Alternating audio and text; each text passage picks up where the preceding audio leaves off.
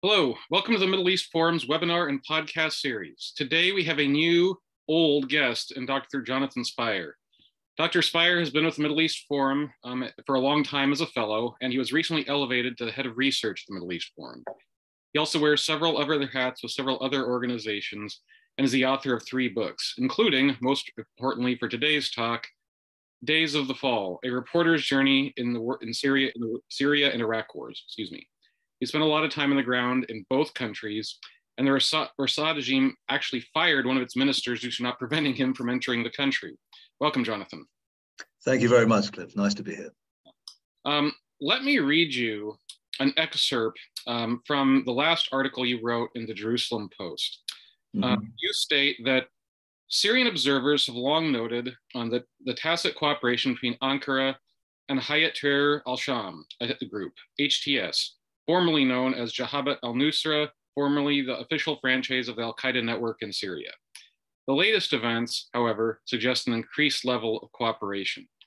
So, starting from there, we know that HTS is a former Al-Qaeda organization, but what else do we know about it? And what interest does Erdogan's Turkey have in working with it? Right. So let's first of all provide a bit of context in answering that, because I guess we can't assume that everybody listening knows exactly about the kind of breakdown of power in Syria today. Syria, of course, is today divided into 3 power enclaves. The Assad regime area, of course, about 70% of the country, or 60 to 70% of the country. The Kurdish and US-controlled area, 25 to 30%. We are concerned today with the 3rd area in the northwest of the country, which is the area controlled by the Turks in cooperation with a number of Islamist militias on the ground. The thing to remember, first of all, about this area is that this is really the last remnant of the rebellion against Assad that was launched, of course, back in 2011. This is the last enclave controlled by the rebels. Now, this area is divided actually into 2 broad areas of control. One is based in a town called, or its capital is in a town called Azaz, and this is controlled by a thing called the Syrian Interim Government, which is essentially a Turkish-controlled entity that brings together a number of rebel militias under the Turkish umbrella, accompanied by a notional government called the Syrian Interim Government, that's based on the Syrian National Coalition, which is the Syrian rebel coalition. Now, to the south of that area, there is another area of control, and this is the area controlled by Hayat Tahrir al-Sham, who you mentioned, this former franchise of Al-Qaeda. This is a very hardline Sunni jihadi organization, and this finds its capital so-called in Idlib and consists of most of Idlib province. Now, Turkey is the essential guarantor of both those areas, but officially Turkey does not cooperate with Hayat Tahrir al-Sham, which it in fact considers a terrorist organization, as do the United States and the European Union. And what my article was about was it was about a series of events that have taken place or took place in October, which appear to indicate what many of us already kind of were fairly convinced by because of previous evidence, which is that de facto there is a kind of tacit cooperation on the ground between Turkey and Hayat Tahrir al-Sham for reasons which we can go into and develop, I guess, in the course of our conversation. Yeah, you hit on my next question with some of that. I was going to ask a little bit more about the Syrian interim government and the Syrian National Army. Can you discuss those organizations? You've already discussed them in light of their relationship with Erdogan and Turkey. Can you discuss their relationship with the Assad regime and the Syrian Democratic Council? Yeah, absolutely. So yeah, Syrian National Army, or Jaish al-Watani in Arabic, which is, of course, the framework essentially created by Turkey when it kind of pulled together a whole bunch of rebel organizations under its own auspices. And as you mentioned, Syrian Interim Government, notionally the political representative of that same framework. Regarding the Assad regime, well, it's interesting. I mean, officially speaking, we tend to, analysts tend to refer to Syrian National Army as kind of a gathering of former rebels and people or groups that used to fight against the Assad regime, and now they don't so much. Actually, in practice, many of the young men who belonged to the Syrian National Army, or Jaish al-Watani, were recruited by the Turks from the very large Syrian refugee population in southern Turkey, and many or most of them have in fact never engaged in military activity against the Assad regime. They were people who with their families, fled from the civil war rather than taking part in it. And who have they, in fact, been mainly engaged against? And actually, who are they, in a way, the main force against is the Syrian Democratic Council, as I say, the Kurdish US-aligned enclave east of the Euphrates, because Erdogan of Turkey, having been one of the very first powers to strongly back the rebellion against the Assad regime, then in a way switched his attention after 2013, 2014 or so, when it became clear that the Assad regime was not going to be brought down anytime soon. And when, from Erdogan's point of view, a more urgent enemy, in fact, came into being, which was the Kurdish enclave in northeast Syria, dominated as it was and as it remains by the PYD, Democratic Union Party, with the YPG fighting force, who Turkey, I think, actually correctly and fairly, identified as aligned with, at the very least, the PKK organization, which of course has been engaged in insurgency against Turkey since the mid-1980s, and which Turkey regards as its main terrorist so-called enemy. So from this point of view, the Syrian National Army was put together by the Turks from Syrian refugees resident on Turkish soil in order to be the kind of ground force for Turkish efforts against the Syrian Kurds. And indeed, Turkey has carried out no less than 4 quite significant military operations against the Syrian Kurds since 2016. And in all of those, up to and including the most recent operations, the Syrian National Army, these former rebels, so-called, or young Syrians, have been the kind of, frankly, cannon fodder which Turkey has used to throw them into battle against the Kurds. The problem for the Turks with these guys has been, and this is where we kind of get back a little bit to Hayat Tahrir al-Sham and Turkey's cooperation with them. The problem for Turkey has been that these guys in the so-called Syrian National Army just aren't particularly good, just aren't actually worth very much as fighters. It's called the Syrian National Army, but actually the pre-existing militia structures from which it was formed remain in existence. And many of these militias are engaged against one another as much as against the Kurds. And much of the reasons why they're engaged against one another is for petty criminal reasons, some kind of like mafia-like reasons, i.e. control of turf, control of resources, control of neighborhoods. So it's a pretty nondescript and fairly unimpressive force that Turkey has created with regard to Syrian National Army and the Syrian interim government. So you alluded to something that I was thinking about there. You discussed Turkey's various invasions since 2016 of northeast Syria. Was this sort of all part of the plan when those invasions have gone on to empower the kinds of groups you're discussing here? Yeah, also to empower them and also to disempower the Kurds. That's to say, the Syrian-Turkish border is a very long border of nearly 900 kilometers. It's a very long border. And at a certain period of time, when Kurdish power was at its height, so to speak, in around 2017, 2018, the Kurds were coming into possession of the great majority of that border. And Turkey regarded that as an urgent national security threat. I was saying not 2018, 2016 rather. And in 2016, then the first Turkish operation, which is Operation Euphrates Shield, began. And the intention of that and all the subsequent operations was to cut away at and chip away at Kurdish control of the border, to separate the Kurds into isolated enclaves and then to destroy them. And the issue we've been interested in recently with regard to Hayat Tahrir al-Sham is taking place in the far northwest of Syria, around the town of Afrin, which was in fact under Kurdish control until a Turkish military operation in 2018 took it away from the Kurds. And it's in that area where Hayat Tahrir al-Sham, with Turkey's permission, has been very active over the last few weeks. Yeah, and so it's just worth noting, when we're hearing Turkey talk about terrorists in northeast Syria, we can talk all day about the problems with the Kurdish forces there, but they're not referring to the jihadist groups that you and I are usually going to be thinking about. They're referring to Kurds. Is that correct? That is correct. And in actual fact, there's ample evidence to show that Turkey has in fact been cooperating with many of the jihadi groups that we would be usually talking about. Even though, as I said, it's complex because Turkey is a sophisticated operator, and so Turkey both designates, for example, ISIS and Hayat Tahrir al-Sham as terrorist organizations, and yet at the same time, there is evidence that Turkey also has cooperated or is cooperating with them. And that leads me to another issue, and that is your article focuses very specifically on a few different groups and actors, but this is not, shall we say, unique. It is not necessarily new in the idea of Turkey hosting, supporting, or otherwise coddling jihadist groups. Just looking around, Jonathan Shanzer of FDD and Akan Idemir of the ADL have noted extensively Turkish support for Hamas, de facto support, or at minimum looking the other way on things like funding of ISIS and traveling of ISIS fighters. They've discussed how Turkey has helped evade Iran sanctions.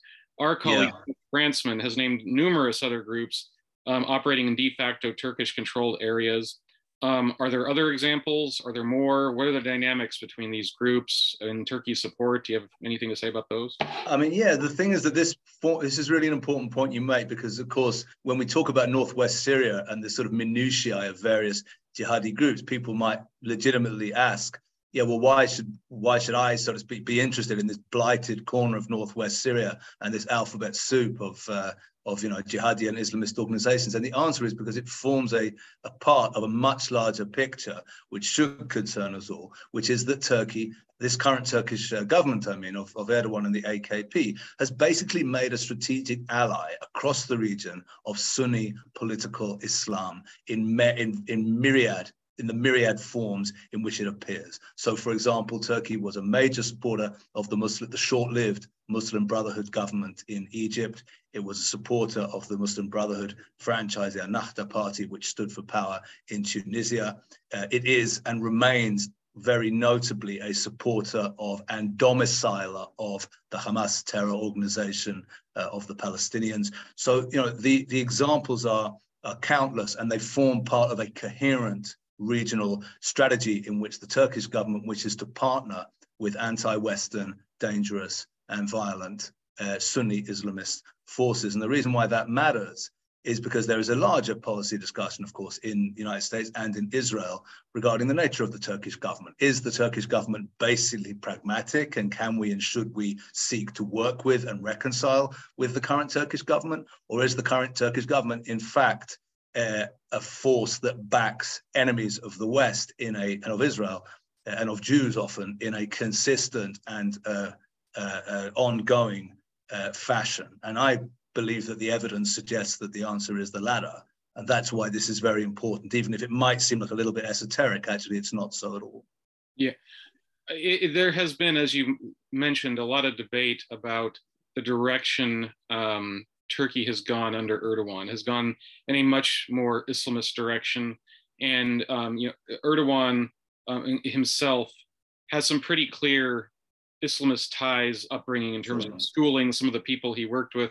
What other ways that this sort of more Islamist outlook is playing out in Turkey beyond his support of jihadi groups in Syria or some of the other issues you mentioned? Well, I would say yes, in the sense that if we connect that support for political Islam to the ongoing undermining of Turkish institutions, which has characterized AKP government over the last decade or so, that's to say the hollowing out and destruction of the free media in Turkey, the undermining of the court system, the weakening or the drastic weakening or hollowing out of the top echelons of the Turkish army and security forces through this somewhat this mythical, Ergenekon huge conspiracy that Erdogan has maintained is being waged against him, and then the replacement in the military but of these old, Kemalist nationalist officers by a new rising cadre of Islamist officers, then absolutely yes. I mean, the support for jihadi organizations in a systematic fashion, I think, I would say, constitutes part of a much broader project to radically, I would say, transform the nature of Turkey, to the extent of which many Turks today would say that Erdogan is, in a way, trying to create a brand new Turkish republic. He's no longer the continuer of the republic, created by Mustafa Kemal Atatürk, about a century ago, but rather he's trying to create a new Islamic Republic of Turkey, of which he himself will be remembered as the founder. Mm-hmm. On a related point, our colleague Seth Bransman recently did a tweet storm discussing how Benjamin Netanyahu's comeback in Israel might affect its foreign policy, and Turkey was a major focus, particularly Turkey's, as you mentioned, housing of Hamas and support for other radical organizations. Yet, in the last year or so, Turkey has, at least on paper, made nice with Israel and is trying to reestablish better relations. What do you think the future of that is? Is it temporary? Is it a serious strategic shift? How do you view it in context of their support for jihadi organizations and Erdogan's Islamist outlook? Right. Well, I mean, it is notable that Erdogan himself went on the record, after the results of the Israeli elections came out, and said that as far as he was concerned, regardless of who was elected Prime Minister of Israel, that the process of rapprochement set in motion in recent months, of course, would continue. And indeed, as we've seen, President Herzog and also Defense Minister Gantz most recently, visiting Turkey. So there's an ongoing process there. My own sense is that Erdogan, this happened for good pragmatic reasons from Erdogan's point of view. His economy is in an enormous mess. He's facing runaway inflation. He has an election coming up next year in which he wishes to show, among other things, progress on foreign policy issues. He wants very much to get back into the good auspices of the United States administration. That's what this is about. And I think what he thinks is that reconciling with Israel, reconciling also, by the way, with United Arab Emirates and with Egypt and with other other US allies in the region, is all part of trying to achieve that. So given that he had concrete reasons for attempting this, I assume he'll want to continue to attempt it, to continue that process. Having said that, I think the thing is very much, on thin ice, in the sense that it doesn't affect the main sentiments, underlying sentiments and beliefs, of course, of Erdogan or AKP. And my own sense, at least, is that the next time that Israel has a spat with Hamas in Gaza, it's very possible or likely that at least once the election in 2023 is done, that Erdogan will then rapidly reverse course once again. Certainly, I'm hearing from people, and we're hearing reports here, there has been no attempt so far to, in fact, impact on the presence of an active Hamas office there in Turkey, in spite of the making nice that has taken place in recent weeks and in recent months. I've discussed this also with Seth, by the way, who's a friend and colleague, and we agreed that there may be a sense that Netanyahu will not have a great deal of patience for that, and that if that does happen, then he may well be a person who won't hesitate in order to draw conclusions from that and to perhaps freeze, if the issue is right, the ongoing process of rapprochement. I personally have been very skeptical about the whole thing from the start, especially because of the potential cost it has on the very positive relations that Israel has established with Cyprus and Greece during the time when Israel did not have full diplomatic relations with Turkey. So I think there's a whole bunch of question marks remaining. I don't want to characterize it as if to say that this current government in Israel was soft and Netanyahu's back and now he'll be tough. I think that can be a bit simplistic. But certainly, I think the thing is on very thin ice, and I would not be surprised if the rapprochement does not last very far beyond the upcoming elections in Turkey next year. We're going to ask another question or two, but to the audience, we already have a few questions in the Q&A box. Mm-hmm. If you'd like to ask more, please put them in, and I will get to as many of them as I can as soon as I finish another question or two. Before we get to audience questions, since we're talking about sort of Turkey and support for terrorism and Islamism, one thing that I think a lot of people have noticed that have looked at this is that Turkey is increasingly close to other regimes that are supporting Islamism and jihadi groups. Pakistan and Qatar, particularly, are the ones I'm thinking of. Speaking from sort of a U.S. point of view, to the degree you can, how does the factor out that when that NATO is Turkey is a NATO member, and Pakistan and Qatar are now and Qatar's case, and now major non-NATO allies. How does that affect U.S. interests and U.S. calculations when they are trying to put a dampener on his support for jihad and the other group's support for jihad, yet it's coming from U.S. allies? Yeah, I mean, absolutely. I think this is a really important question for American friends to consider, I would say, as an outsider, so to speak, speaking from Israel. But absolutely so, because Turkey, like Pakistan, like Qatar, have the commonality that these are all, as you mentioned, notional close allies of the United States and the West, who all of them, each in their different ways, are actively supportive of Islamist and jihadi organizations in different ways for different reasons, sometimes in different places, but they have that factor in common. I can only say that it seems to me it is unwise to continue the kind of attitude of ongoing tolerance for that, which I think the United States and others have been willing to display in the past and indeed continue to display up to the present. As of now, support for Islamist organizations and for jihadi organizations for Turkey and Qatar and Pakistan has been largely cost-free.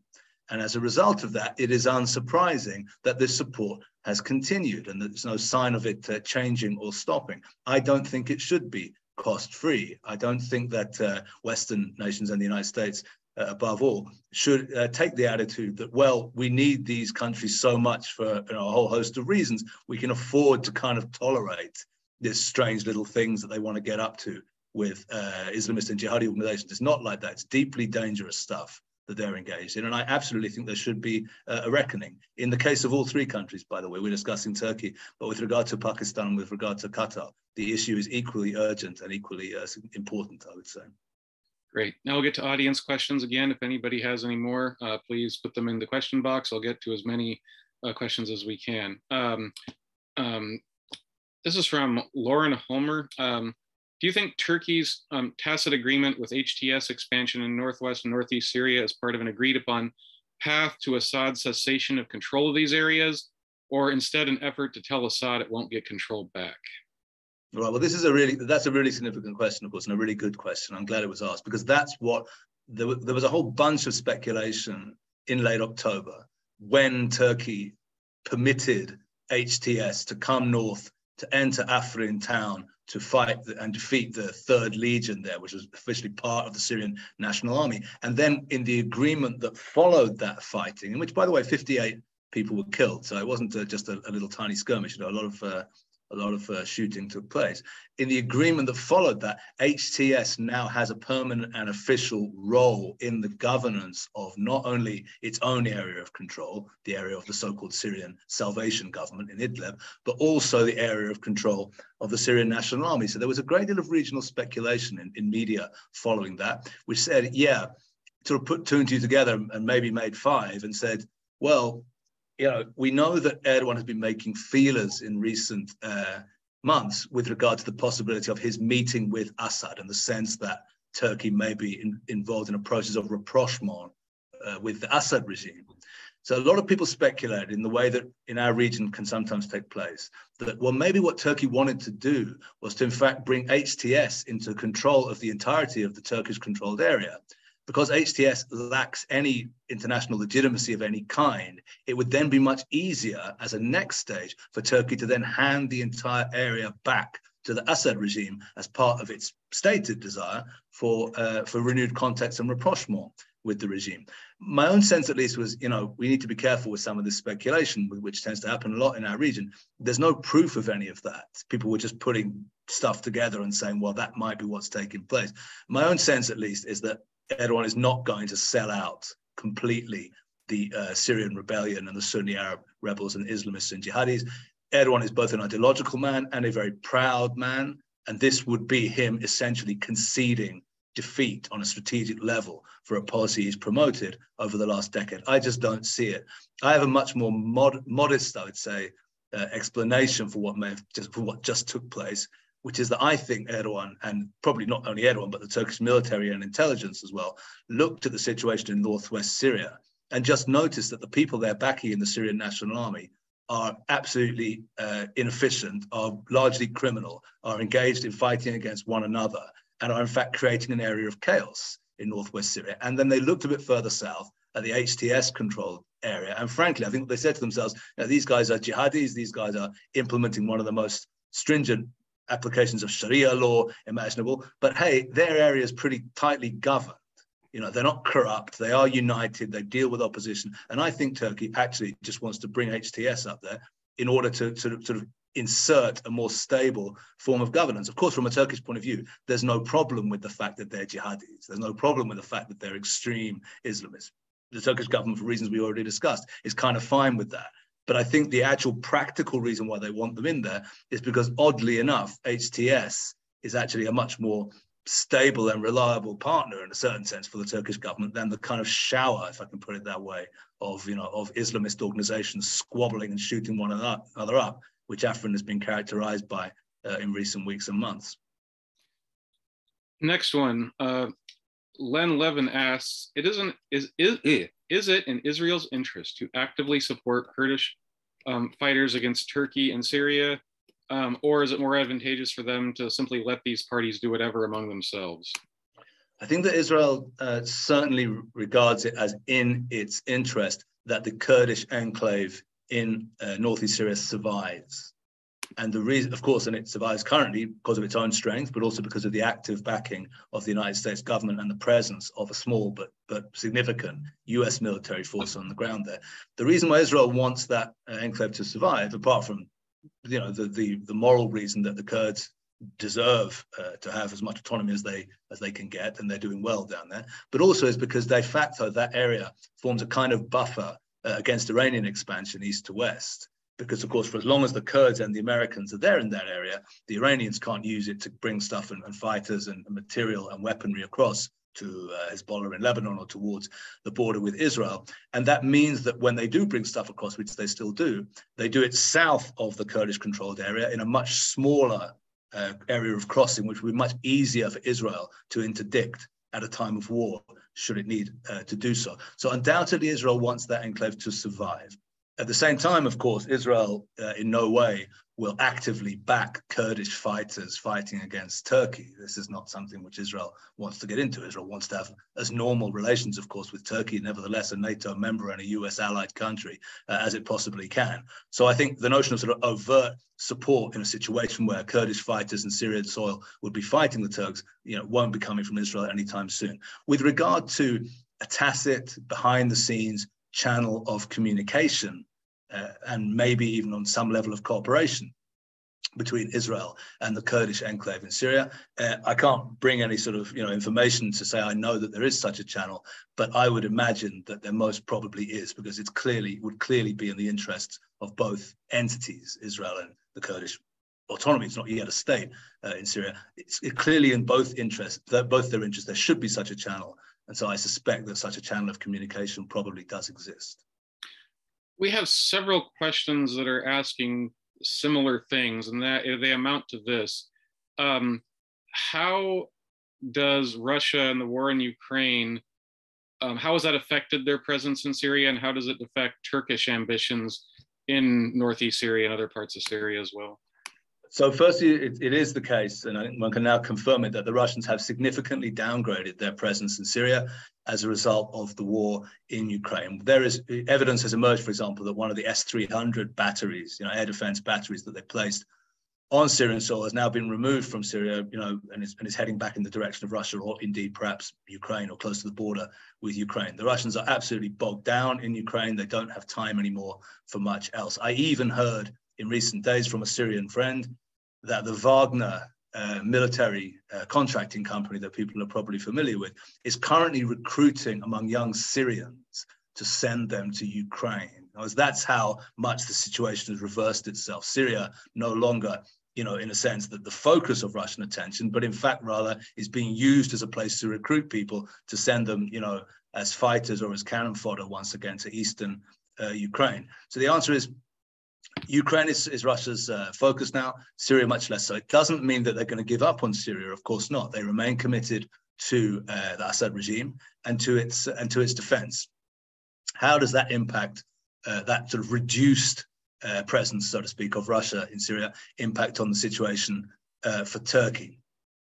The answer is, up until now, at least, it hasn't impacted that much. The way in which many people thought it might impact during the summer was many people thought it might open the way for an additional Turkish offensive against the Kurds in northern Syria, because the Russians might sort of give the Turks the green light for that offensive, which they certainly do want to carry out. But as of now, at least, that has not yet happened. And the sense is that the Russians, in fact, when Turkey started during the summer to make noises about possible preparations for an attack of that kind, the Russians actually gave them a firm no. So at the present time, at least, it hasn't opened the door for the Turks in the way that they would like it to. But I'm sure they're watching very closely for that. You see, the things with regard to the Kurds, east of the Euphrates, the Kurds are protected by the American presence, but west of the Euphrates, they are not. The boundaries of the war against ISIS, which is the reason why officially why the Americans are there, only goes up to the Euphrates River. So Kurdish presence and forces west of the Euphrates remain vulnerable to a possible Turkish attack. The Americans can't prevent it because they're not committed west of the Euphrates, but the people who can prevent it still, and so far have done so, are the Russians, who are themselves deployed west of the Euphrates River. Fascinating. Well, look, we really appreciate all this, Jonathan, and thanks to our audience. I wish we could ask, we have quite a few more questions, but we're out of time. I really appreciate it. Tune in next week for more, and we'll talk to you again soon. Thanks very much, guys. See you, everyone.